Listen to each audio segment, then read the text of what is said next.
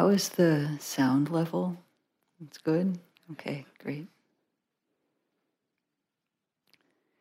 So I've really appreciated getting to meet some of you in the practice discussions. Thank you for allowing me to sit in some cases and for coming to talk with me. I feel like we are turning a corner in the retreat. Just has a feeling of going a little bit deeper, starting to have new experiences come up, starting to see new things. You may not see this, but we see this. And it's good. Shift in the mind and the heart. It's no longer the beginning of the retreat. And yet the end is not quite in sight. So here we are.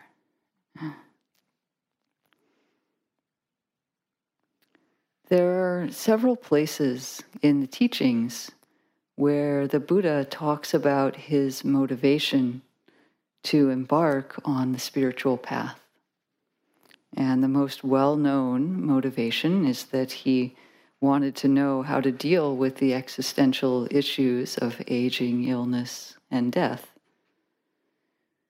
And what he says in abbreviated form in these more well-known passages is, why should I, myself, being subject to aging, birth, aging, death, sorrow, why should I seek that which is also subject to birth, aging, death, sorrow? Why not seek the deathless, Nibbana?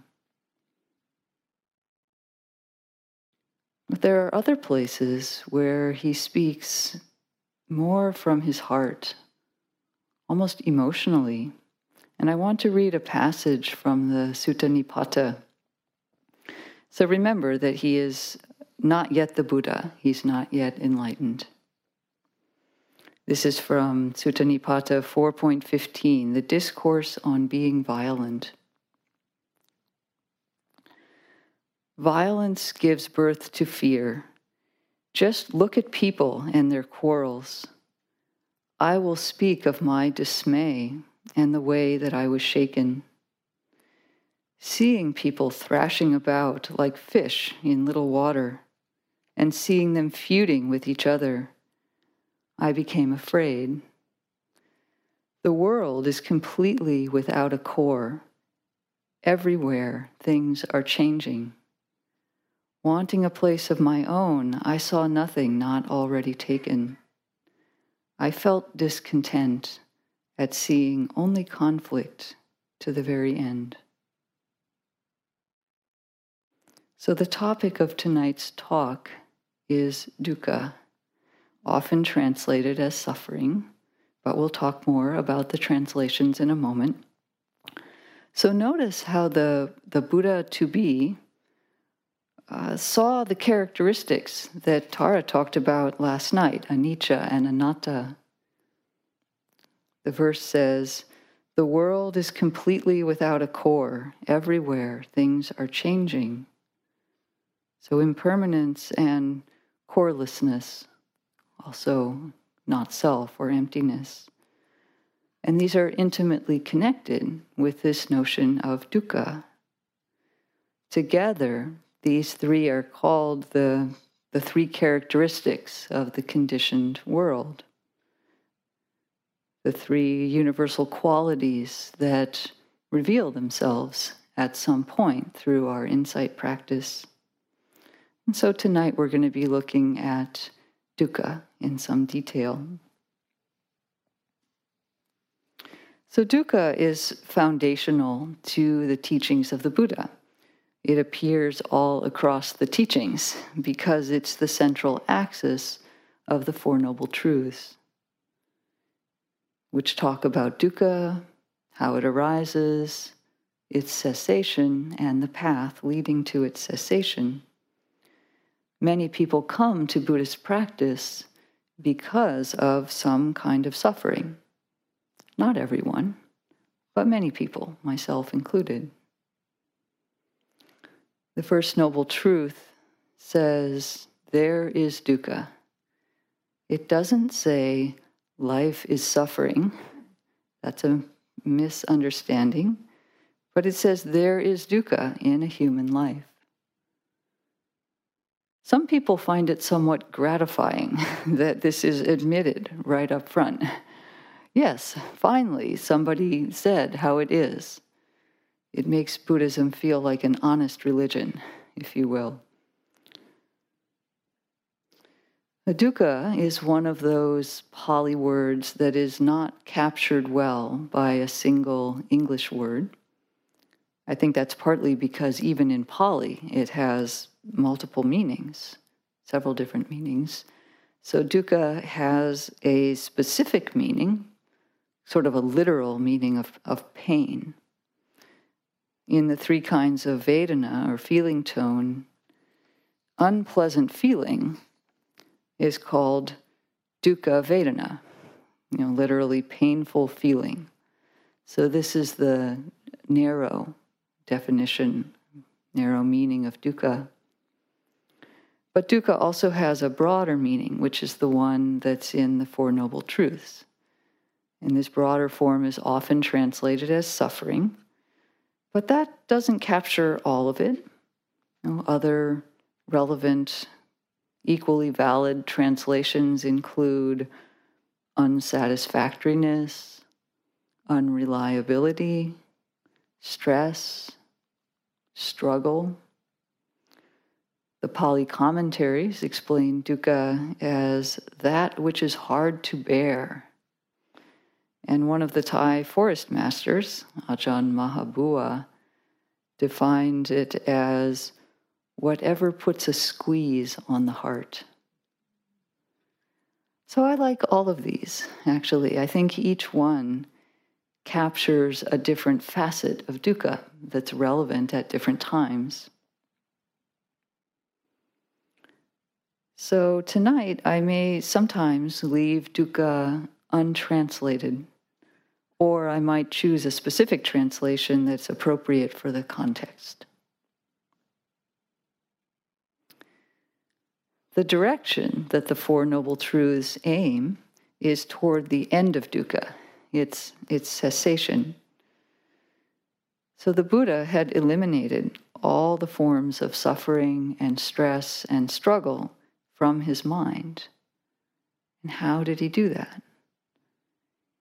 He examined dukkha very carefully. In the first Dharma talk that the Buddha gave, he talked about the Four Noble Truths, and he assigns a task to each of the truths, something that we have to do in relation to that truth. And for the first truth of dukkha, he says, dukkha is to be understood. The scholar Rupert Gethin says, developing an understanding of the First Noble Truth involves not so much the revelation that dukkha exists as the realization of what dukkha is. I think for most of us, we have already had the revelation that dukkha exists. So just in having a body, we're very well aware that there's plenty of pain and suffering, etc. You just only have to open the newspaper, read the news to see the dukkha out in the world, not here on retreat. But, we can see that there's plenty of suffering going on. So why does the Buddha say that we need to understand dukkha? It's because actually we haven't fully realized what it is. We don't fully understand this phenomenon of dukkha. That's why we're still on the path. In that same teaching that the Buddha gave, he was very careful to say that it wasn't until he was completely sure that he had completely understood suffering that he declared that he was a Buddha. So it might be that dukkha is not quite what you think it is. So we need to learn about it. And to learn about dukkha, first of all, we have to be willing to turn toward it, to look at it. So many problems come from not being willing or able to turn and face suffering or stress or unsatisfactoriness and simply see that. See it, feel it as it is. This turning toward is often our first act of wisdom. It's part of right view, is the understanding that it's worth turning toward what is difficult. And the good news is, here's the secret, turning toward dukkha is part of the path to happiness. It's a little counterintuitive, but see for yourself. So when the Buddha defines dukkha in the suttas, he covers a lot of territory. I want to read a classical rendering from this first discourse where he talks about the Four Noble Truths, and I'm going to leave dukkha untranslated. So he says, birth is dukkha, aging is dukkha, illness is dukkha, death is dukkha, sorrow, lamentation, pain, grief, and despair are dukkha. Association with what is not dear is dukkha. Separation from what is dear is dukkha. Not getting what one wants is dukkha. Okay, that's clear enough. I think we can relate to all of those. Is there anyone who hasn't experienced at least some of those? And then he sums it up at the end with one more sentence. In short, the 5 aggregates of clinging are dukkha. What? It doesn't sound like it goes with the other things. We're going to have a separate talk on the 5 aggregates, so I'm not going to be talking about them this evening. But this tagline gives us an important clue about dukkha. It has something to do with clinging. The 5 aggregates of clinging are dukkha. So dukkha has something to do with what we are doing.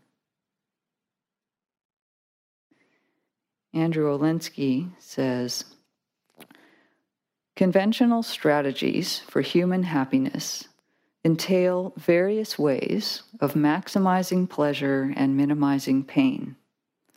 The problem is that pleasure is not ultimately sustainable and pain is not avoidable.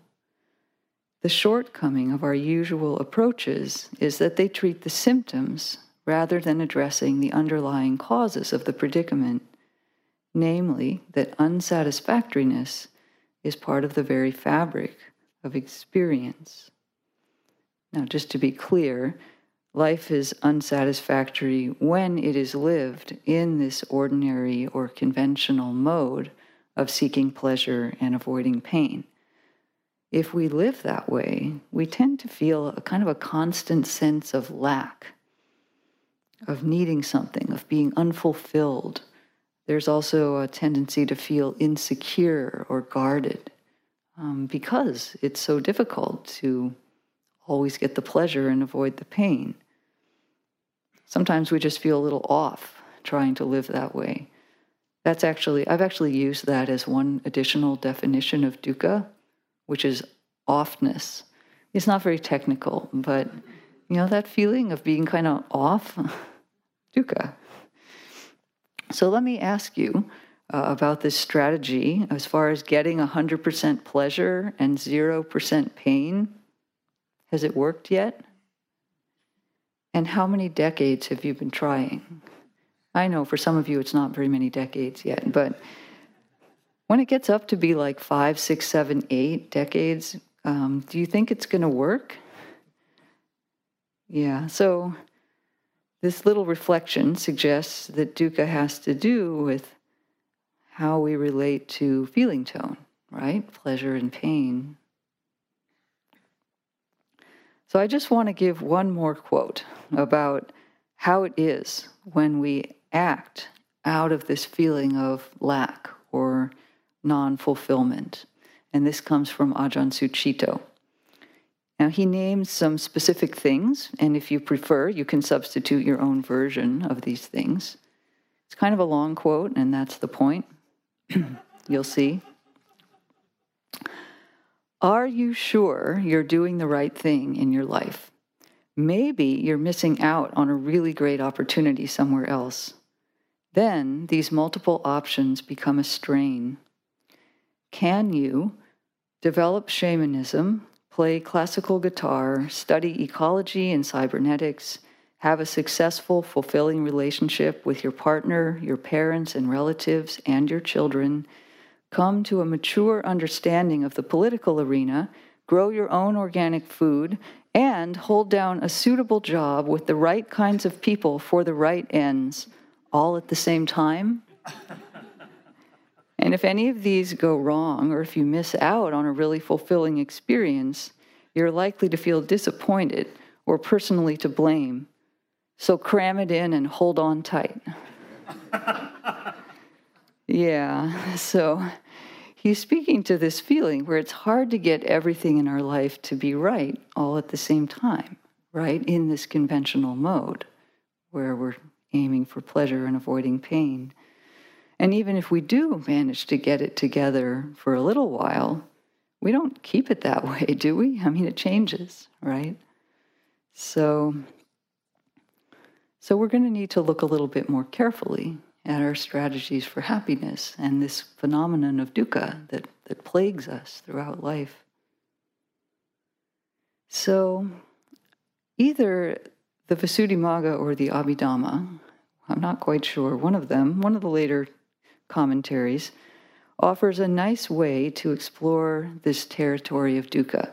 And it's based on feeling tone, on Vedana, that Andrea spoke about the other night, because that is so clearly linked to our experience of suffering, right?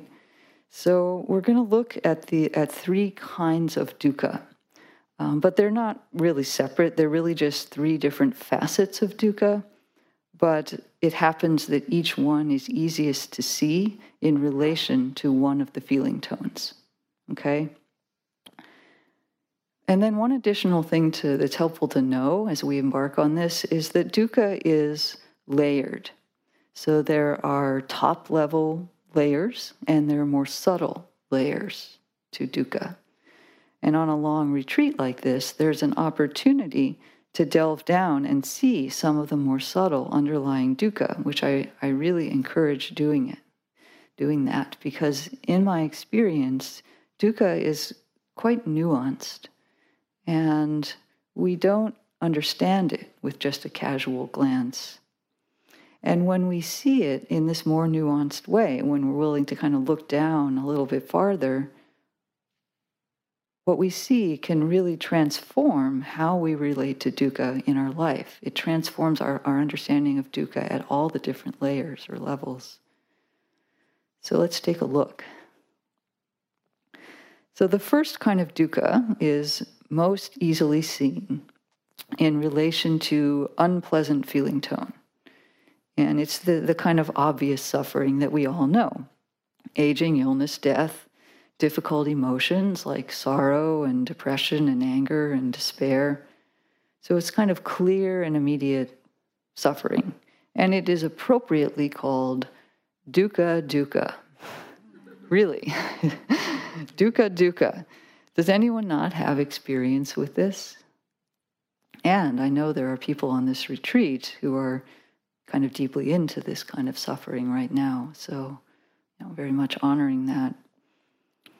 And then there are also, of course, unpleasant aspects of our relational and community life.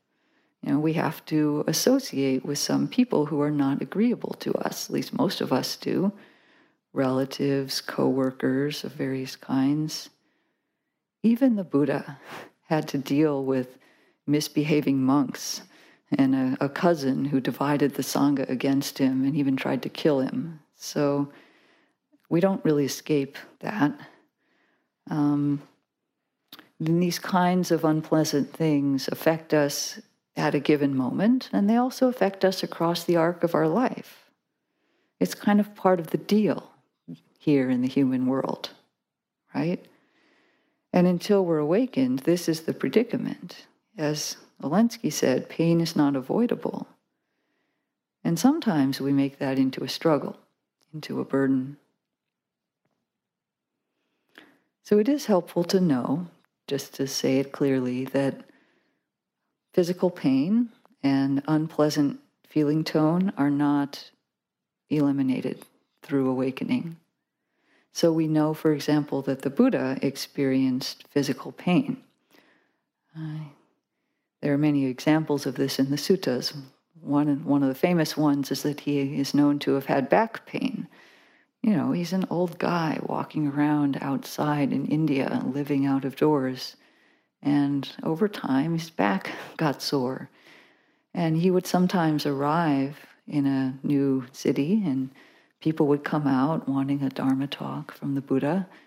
And he would turn to one of his senior disciples, like Sariputta or sometimes Ananda, and he would say, "You give the talk. I'm going to go lie down because my back is sore." So, you know, it's that's not exactly the kind of dukkha that we're eliminating.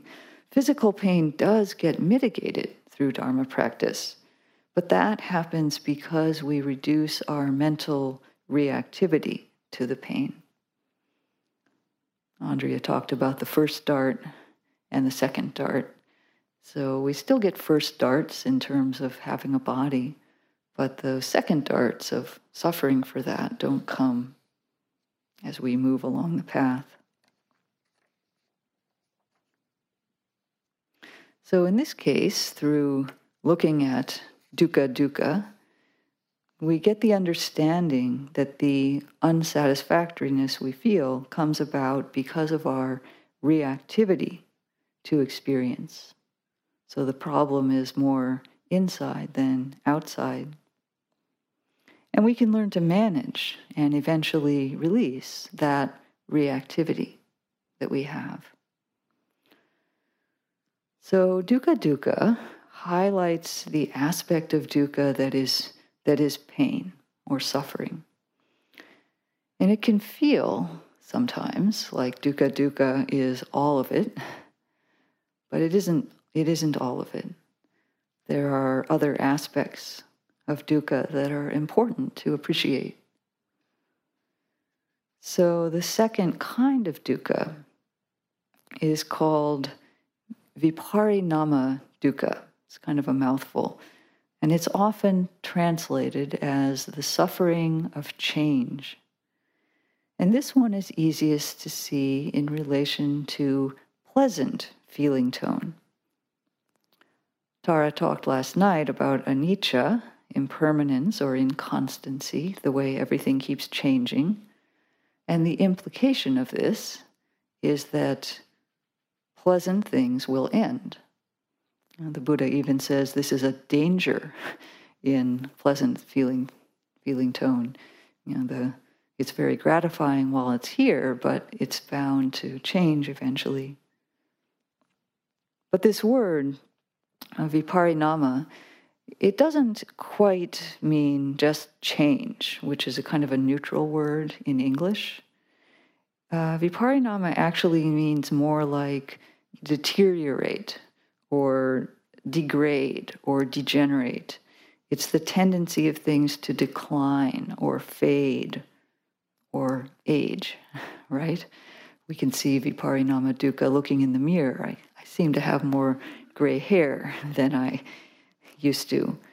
And, you know, it's true that we don't care so much when an illness fades and ends, right? We're happy about that. But we do care when our beautiful new car gets its first dent and eventually becomes old and worn out. I was just noticing, actually, this bell has a big dent in it, doesn't it? I don't think it had that when it was made. And over time, it's probably going to get more dents. That's how it goes.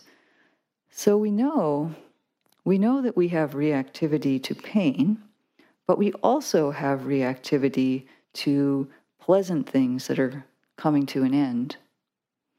It can be, sort of blunt reactivity of no, but it can be more subtle also. I remember one time I was eating a piece of cake. It was really good cake. I mean, it was moist, but not heavy, and the frosting was, dense, but not too heavy, and it was just perfectly contrasting with the cake, and they were different flavors, but the flavors went together. And I wasn't too full, but I wasn't, I had just enough room for this cake. So I was really enjoying it. So I enjoyed like the first several bites quite easily. And then I noticed that as the piece of cake got smaller, so mindfulness, seeing, through the seeing of the cake getting smaller, I noticed that I was taking smaller and smaller bites as I ate this piece of cake, right? And even eventually then it did still disappear. But then I scraped the back of my fork across the plate so I could get all of the frosting up, right? So, we see this in all kinds of ways, especially when we have our continuity of mindfulness. We can observe the way we try to extend our pleasant feelings. And we can feel the difference between doing that and, the wholesome part of effort where we try to prolong wholesome states. Going for the cake is not the same. It feels different. But we can even cling to wholesome, pleasant states. So, for example, sometimes we may be feeling very settled in our meditation. It's peaceful, there's silence, there's stillness, very pleasant. And this is wholesome pleasure. And this is wholesome pleasure that's worth continuing on with. But then the bell rings. Oh no, my silence and stillness. Other people are going to be moving around. I'm going to have to get up and walk, and it's going to be cold outside. So we're clinging to the peace, to the pleasantness. Now, of course, we could choose to sit longer. We can sit into the walking period. That's actually skillful to do. But even then, at some point, we're going to have to go to the bathroom or get something to eat or something. So even the best meditation states will eventually end on their own in some way.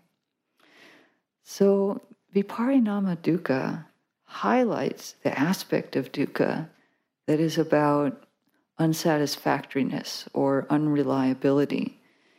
Things can be great at first. There are pleasant things in the world, but they don't ultimately satisfy us and they don't last forever. Pleasure is not completely sustainable. Diamonds are not forever.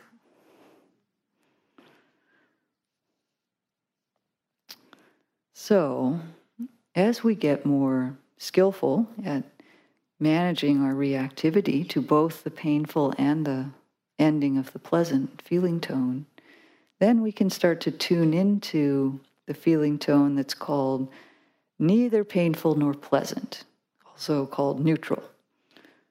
It's actually kind of a spectrum, right? And you have painful on one end and pleasant on the other. And then there's just this middle zone where it's not immediately obvious which way it is. And we call that neither painful nor pleasant. And this is the area, neutral feeling tone is the area where it's the easiest to see this third kind or third aspect of dukkha, which is called sankhara dukkha. Now, sankhara is another word that has several different meanings. It's used several different ways in the teachings, and we're not going to go into those here. But the word sankhara, the word roots of it, literally mean to make together. So it means constructed or fabricated. And it also refers to the act of constructing or fabricating. So it's kind of both sides of that. And in the case of sankhara dukkha, what's pointed to is that there is inherent stress in having to construct things. That's something that the mind has to do, and it has a little bit of effort associated with it. To make it easier to understand, because it is a little bit subtle, we can talk about this at kind of a macroscopic level, an everyday level. This isn't the classical definition of Sankhara Dukkha, but I think it's pretty good, and it comes from Joseph Goldstein, one of our grandfather teachers. So he talks about how he asks us to reflect on how wearying it gets to be to do all the mundane tasks that we have to do for living. Every day, we have to feed the body, we have to rest the body, we have to move it or exercise it, we have to clean it, we have to get our clothing, we have to deal with our living quarters. And in the non-retreat world, we have to manage things like our cell phone and our car and our computer, maybe, if we have those things. And it's really tiring to take care of all of that, isn't it? And the older we get, I have to say, the more little things there are that we have to do just to keep our body functional day to day. So this is the ordinary stress of constructing a human life. It's just part of the deal. But Sankhara Dukkha, so that maybe gives us a flavor, a little bit of what it feels like. But Sankhara Dukkha is generally understood at a more subtle level, and it's quite profound. It can be quite profound. And it's something that we might be able to see on a retreat, actually. In the suttas, the Buddha suggests that we notice the conditioned and constructed nature of even very refined states of mind. So, for example, states of concentration or collectedness of mind. These are conditioned states. They're made together, made of various wholesome factors that come together to construct them. And they hold together for a while, and then they dissipate when we're practicing in that way. Is there any dukkha in that? Certainly there isn't any dukkha. States of concentration all of them are pleasant or maybe neutral, but even that kind of neutral is pretty pleasant. And the viparinama dukkha wouldn't come until it ends. But yes, even here, there is what's called sankhara dukkha. There is the effort that it takes to generate that state. And really any conditioned state of mind is the same. It's this aspect of dukkha that is translated as stress. It's actually called the stress of rise and fall. So things come into existence and they fall away. And just this continual process of seeing them come and go, and them being made together and then falling apart. When we're at a level of just watching that process, it starts to feel a little bit stressful. It's like, it's just ongoing. The classical language says that a person realizes this is conditioned and volitionally produced.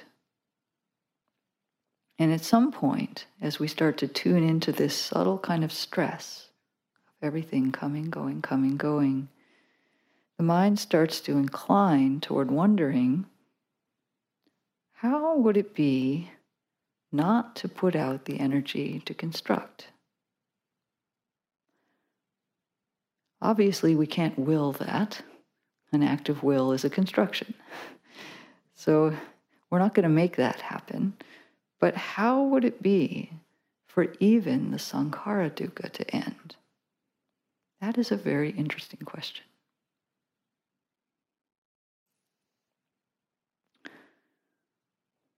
So we've explored a lot here about dukkha.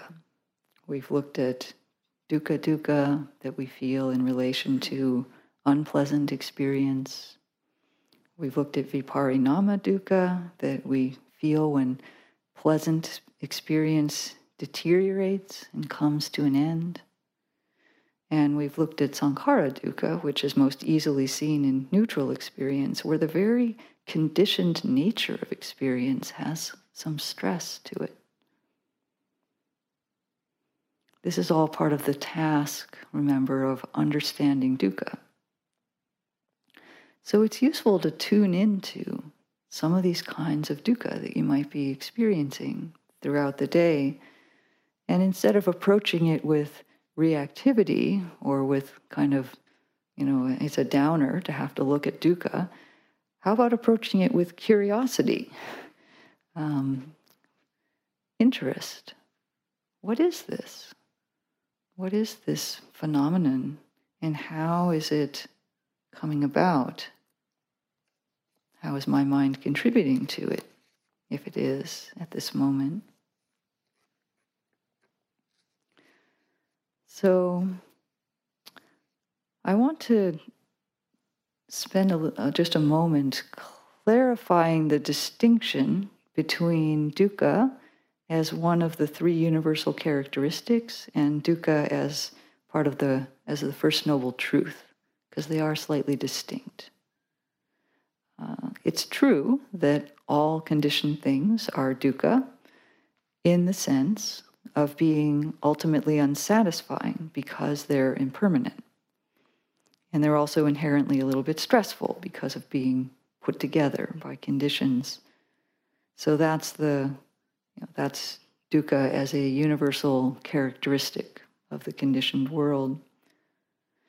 But the Four Noble Truths tell us that there is suffering only when we are craving. That's the second noble truth. Or clinging, or pushing away, any of the varieties of those things. So only when we are reactive is when we're experiencing this dukkha that's called suffering. So Ajahn Suwat, who was one of the Thai forest masters, who was a teacher for Thanissaro Bhikkhu, he said it this way: is a mountain heavy? It may be heavy in and of itself, but as long as we don't try to lift it up, it won't be heavy for us. So in other words, mountains are heavy only if we try to lift them. So yes, all conditioned experience is dukkha, but this is not a problem if we don't cling. Releasing grasping and reactivity is the end of suffering that the third noble truth is pointing to. There are 3 verses from the Dhammapada that talk about this also in a little bit different way. All conditioned things are impermanent. Seeing this with insight, one becomes disenchanted with dukkha. This is the path to purity. All conditioned things are dukkha. Seeing this with insight, one becomes disenchanted with dukkha. This is the path to purity. All things are not self. Seeing this with insight, one becomes disenchanted with dukkha. This is the path to purity. Could it be that we are enchanted with dukkha? Has a spell been cast upon us such that we try to lift mountains? We take things on as our personal burdens, imbuing them with permanence. But when we see these 3 characteristics of anicca, dukkha, anatta, impermanence, dukkha, not self, we see through that enchantment. We put down the mountain, and it's no longer heavy for us. I want to offer the same quote from Ajahn Chah that Tara shared last night, but I'm going to add the line that comes afterward. If you let go a little, you'll have a little peace. If you let go a lot, you'll have a lot of peace. If you let go completely, you'll have complete peace. And your struggles with the world will have come to an end. So we began this talk with the Buddha to be in dismay about the conflict and competition that he saw in the world. But through deep spiritual practice, he learned to stop carrying that mountain. He had no more struggle inside and no more struggle outside. And then, for the rest of his life, he worked for world peace by teaching people the practices that lead to letting go.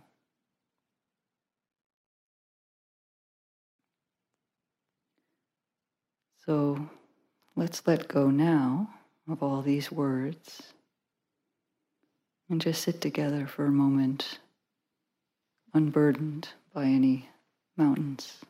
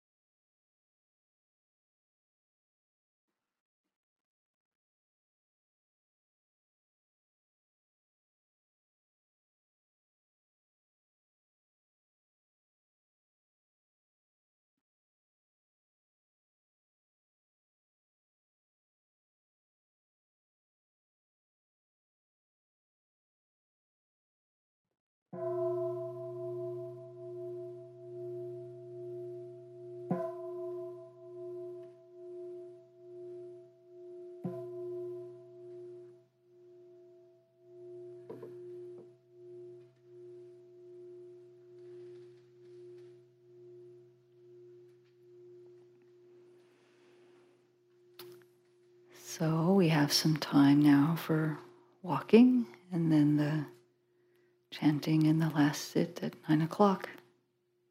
Thank you.